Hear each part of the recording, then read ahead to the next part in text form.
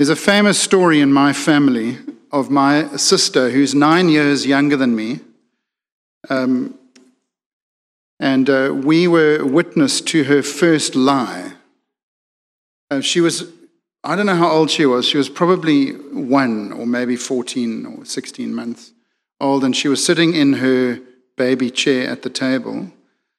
And she was at the age where she was trying to, use a spoon and eat her food herself.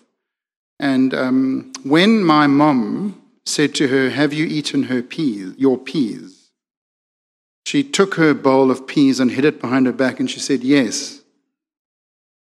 And we thought it was all very cute, of course. But do you know that my father didn't miss the opportunity to explain to us that children are sinful and need to be forgiven?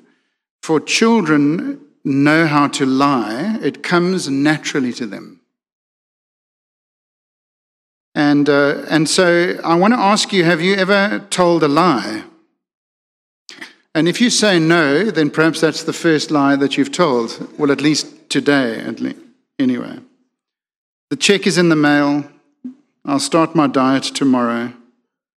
One size fits all. This is going to hurt me more than it hurts you. I just need 5 minutes of your time. Open wide, it won't hurt a bit. Let's do lunch. Lies are all around us. A lie is speaking a falsehood with the intention of deceiving. It is to practice deceit and falsehood by treachery of word or action. Winston Churchill called lies terminological inexactitudes. Friends, lying is a very powerful thing. It can forfeit a life or destroy a reputation. To commit perjury is considered a serious offense in most countries and is punishable under most legal systems. The phrase false testimony in Exodus chapter 20 and verse 16, "You shall not give false testimony against your neighbor," means to say things that are untrue. It can also mean to be insincere, which really broadens the definition of lying, doesn't it? To being false as a person. Now, the original intent of the 9th commandment was not give false testimony in legal proceedings. And that actually has continued into our legal system today, for you now have to swear that you will tell the truth, the whole truth, and nothing but the truth. So lying, first of all, notice that that statement assumes that there is such a thing as truth. That's a contradiction in our culture, because there's lots of other places in our culture where there is no such thing as absolute truth until you walk into a court of law. Will you tell the truth? The whole truth. Notice that it's less than the truth to add to the truth or to embellish the truth. And nothing but the truth. It's less than the truth, of course, to subtract from the truth or to be economical with the truth. Moses unpacks this commandment, like the other commandments, later on in his first 5 books of the Bible. In Deuteronomy chapter 19, this is one application of this commandment. The judges must make a thorough investigation, and if the witness proves to be a liar, giving false testimony against a fellow Israelite, then do to the false witness as that witness intended to do to the other party. You must purge the evil from among you. Very serious to give false testimony. And the concern here in the Deuteronomy verse was for the reputation of the other person and for the corporate structures of justice, which depend on truthfulness and on truth-telling. It calls for a commitment to the truth from society. And so the negative is, you shall not give false testimony against your neighbor. Which means the positive is that God's saved people are to use speech truthfully and constructively. We are to so speak of others that their well-being is furthered and enhanced. One Why does this matter so much? It matters because, and the first heading this morning, God is truth. Now, if you've been here for the Ten Commandments, you'll know that one of the great benefits of the Ten Commandments today is it reveals aspects of God's nature to us. The Ten Commandments have a revelatory function that they serve to show us what God is like and what God loves and what he prioritizes and values. We must remember that the significance of the commandments is that they arise out of the very nature of God himself. Don't murder because God is love. Don't commit adultery because God is faithful. Don't steal because God is a God who gives generously and is not a taker. Don't lie because God is truth. And let's think about that for a moment. It doesn't just mean that God is truthful. Of course, it does mean that, and the Bible is full of examples of God's words. We just sang it a moment ago, of God's words being truthful words. Whatever God says is true and right. Whatever God promises, he sticks to and he fulfills. And so it is true that God is truthful. But it means more than that. It means that God is actually the very standard of truth against which all other truth is measured. Truth is not an external standard under which God is also judged and measured. God is the external standard of truth, and everything else is judged and measured against him. For he is incapable of untruth. Every word that falls from his mouth is true and trustworthy. 1 John chapter 5 says, we know also that the Son of God has come and has given us understanding, so that we may know him who is true. And we are in him who is true, by being in his Son, Jesus Christ. He is the true God and eternal life. And so, can you see, it's not just saying that Jesus and God are truthful, but they are actually true. That is, they are the standard of truth. God is very different to us, for we are not the standard of truth. We need a standard of truth to be pointed to in order for us to be truthful and faithful in our speech. To be made in the image of God is to be part of a race that needs truth and depends on truth. Truth forms the basis for all human relationships. It's a very slippery concept in our culture today, of course, truth. But, every time you attend a wedding, you are reminded that our society is built on and dependent upon speaking truth to one another. Marriage is based on not lying when you make your vows. It's a contract of words.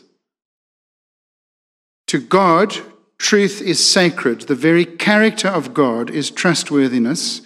And so lying denies God's character, and it denies the image of God imprinted on each of us. A community that lies is a community that cannot function. Marriage and any other contractual relationship can't operate where there are lies. And of course, whole professions have developed to ensure that agreements between people are adhered to and that people keep their word. That's why we are a culture, aren't we, of contracts and legal agreements, and we need lots of contract lawyers to make sure that our words are enforced. If to be God is to be the very standard of truth, then secondly, to be human is to lie. Look at this devastating diagnosis of the human condition in Jeremiah chapter 17. The heart is deceitful above all things and beyond cure. Who can understand it? Jeremiah 17 and verse 9. This verse is telling us that lying is intrinsic to us. It comes from our hearts. We must never be surprised when people tell us lies, or when we tell lies, or when children lie, because they do so by nature. We are natural-born liars. It reveals our hearts, and friends, it reveals our parentage. It should surprise us when anybody tells the truth, not when anybody lies. Most people are conned by con artists because most people want to think that others are telling them the truth. And even though we know that human relationships can't work on the basis of lies, yet we all lie because it comes from within and from our hearts. We must accept the Bible's diagnosis of us this morning, as painful as it is. So lying is intrinsic, but lying is also extrinsic to us. There is a source of lying and deceit. It is the devil. The power that the devil exercises today is the power of deceit. If God is the father of truth, the devil is the father of lies. Listen to this verse from John 8, verse 44. It'll be on the screen. You belong to your father, the devil. Jesus speaking to the Pharisees. No wonder they wanted to kill him. You want to carry out your father's desires. He was a murderer from the beginning, not holding to the truth, for there is no truth in him. When he lies, he speaks his native language, for he is a liar and the father of lies. It comes in an argument that Jesus is having with the Pharisees, where they are claiming very proudly that Abraham is their father. And Jesus says to them, Abraham's not your father, the devil is your father. For you lie.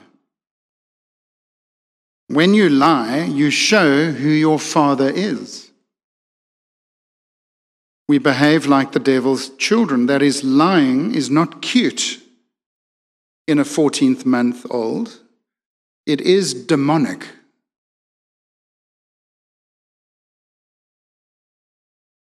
The devil has no power unless you give it to him.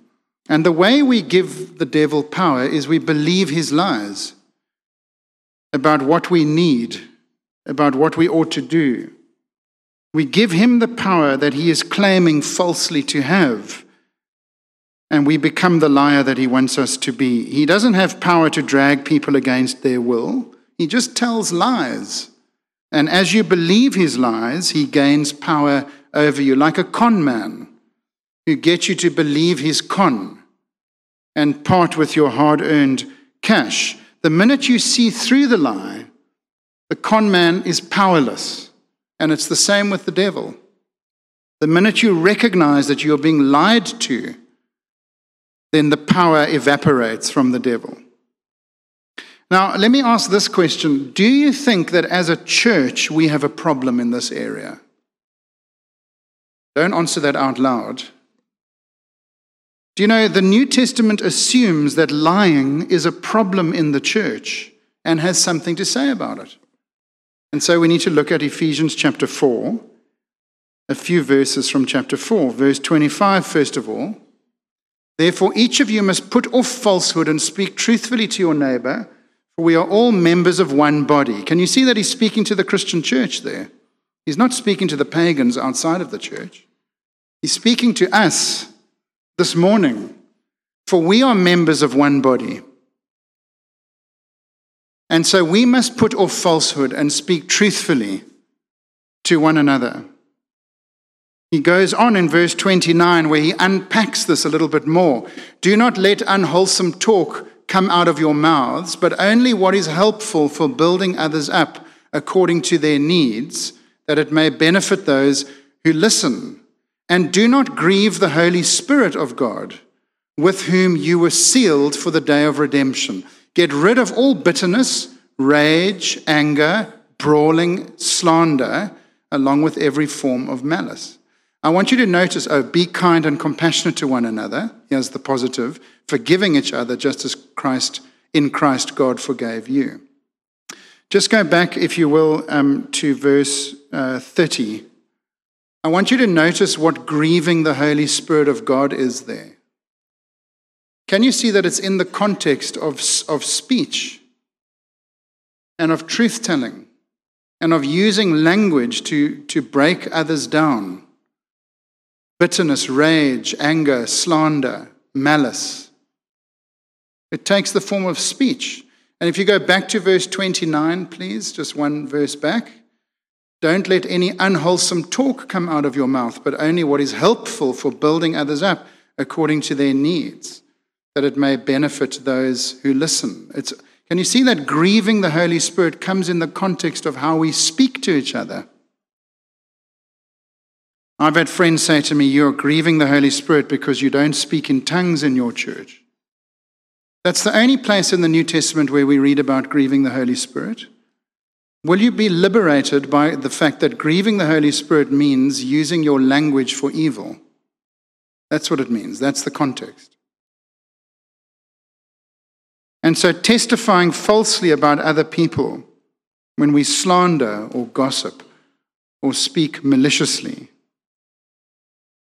It's very important, friends, for us to recognize that gossip and slander fall under the heading of this commandment.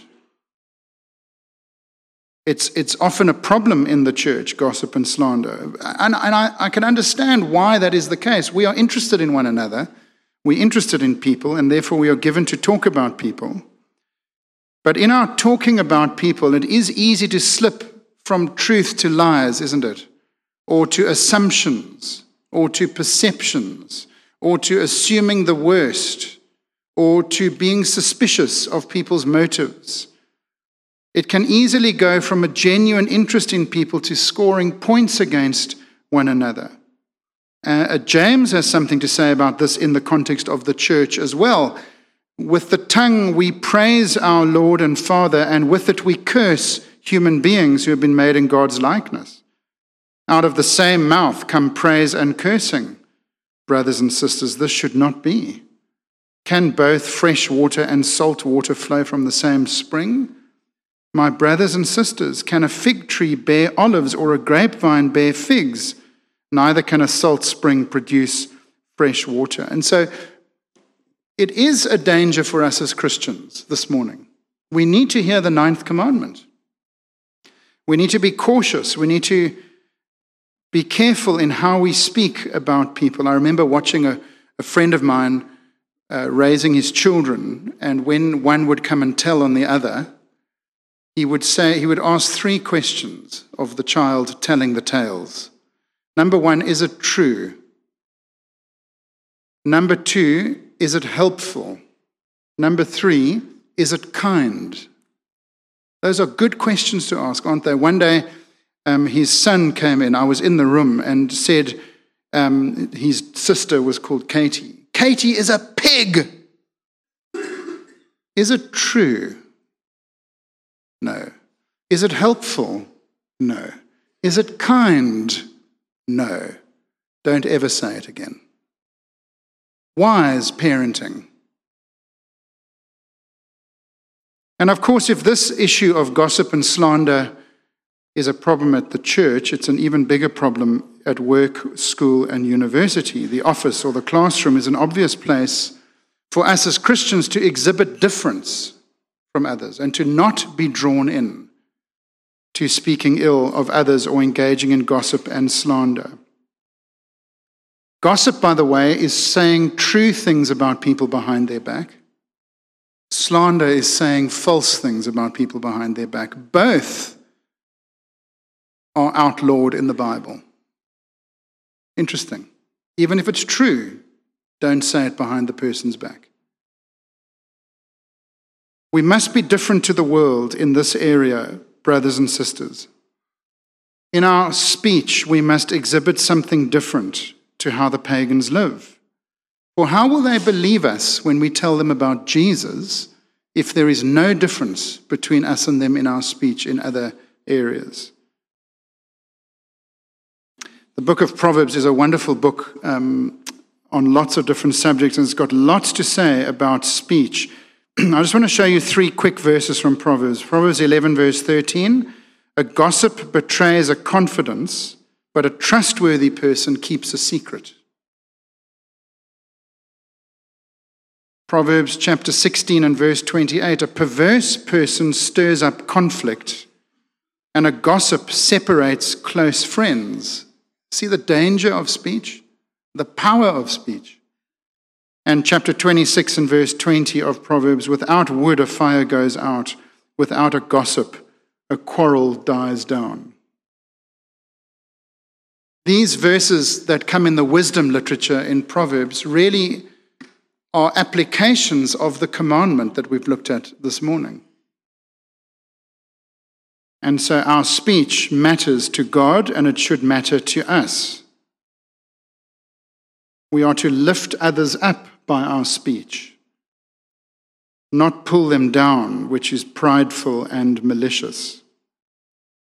I take it that includes exaggeration and overstatement and the refusal to see any good in those with whom we disagree. It'll include half-truths and misleading silences.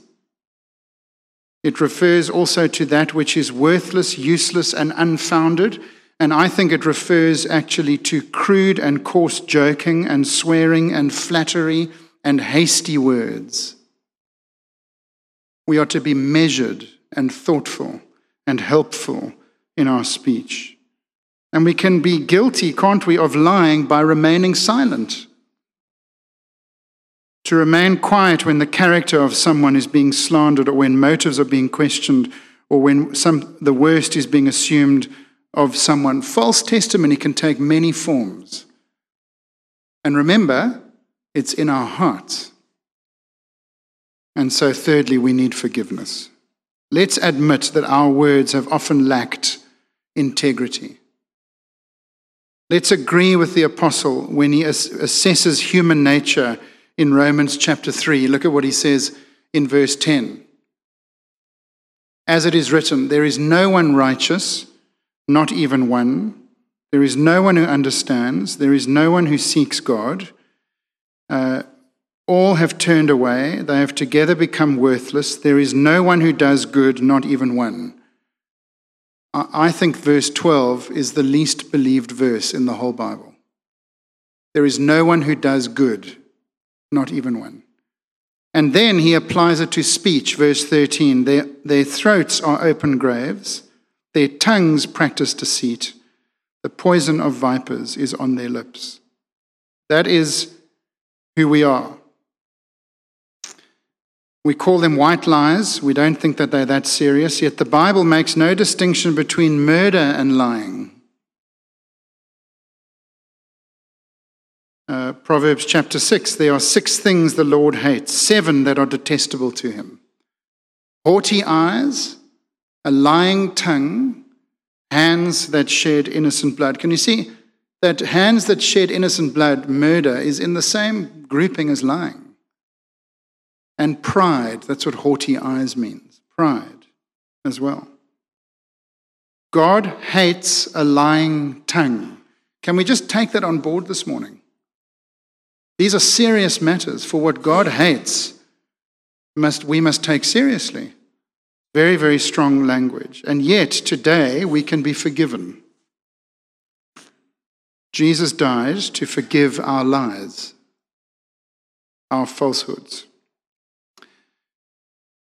It is striking that Jesus died because of false testimony against him in his trials. In that case, lying literally led to murder. But although that is a travesty of justice that we can look at that and go, that was terrible, let's remember that Jesus' death was caused not only by those false witnesses at his trials, but our lies put him on the cross. He died for our lies. We're not better than the chief priests who lied about Jesus. Your lies and my lies, our falsehood, is what put Jesus on the cross. And because of that, we can be forgiven for bearing false testimony and for failing to speak truth. Have you been forgiven for that? For the failings of your speech and for the lying of your heart? Today is a good day for you to come and ask to be forgiven for your failure in your speech by the Lord Jesus Christ, who loves to forgive and is quick to show grace. And then once we are forgiven, we become conscious by the work of the Holy Spirit in us that God's people are a people of truth. That we are to tell the truth, defend the truth, discern the truth, and stand for the truth in a world that is eroding the truth day by day. We live in a world that hates truth.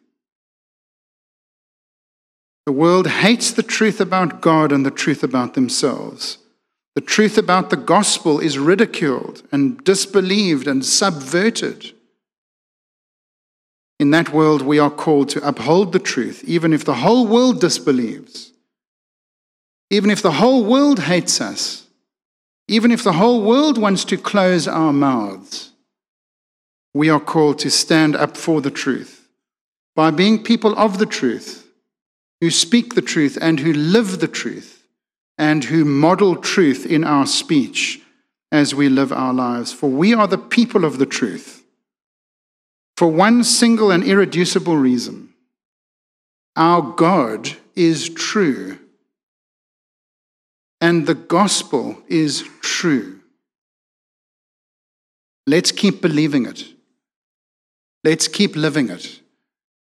And brothers and sisters, Holiday Club, let's keep holding it out to others and inviting them to come and hear it. Now will you bow with me as we pray? Father, please would you help us to be men and women of the truth. We thank you that you are true and trustworthy, and that what you have said stands and holds today. And we confess to you, Lord, that we often are given to falsehood in one way or another. Thank you for the forgiveness that comes from trusting in your dear Son, our true shepherd, who died for our sins and rose for eternal life. And we pray that you would help us to be fearless in speaking the truth into a world full of lies. And we pray these things for Christ, our Saviour's sake. Amen.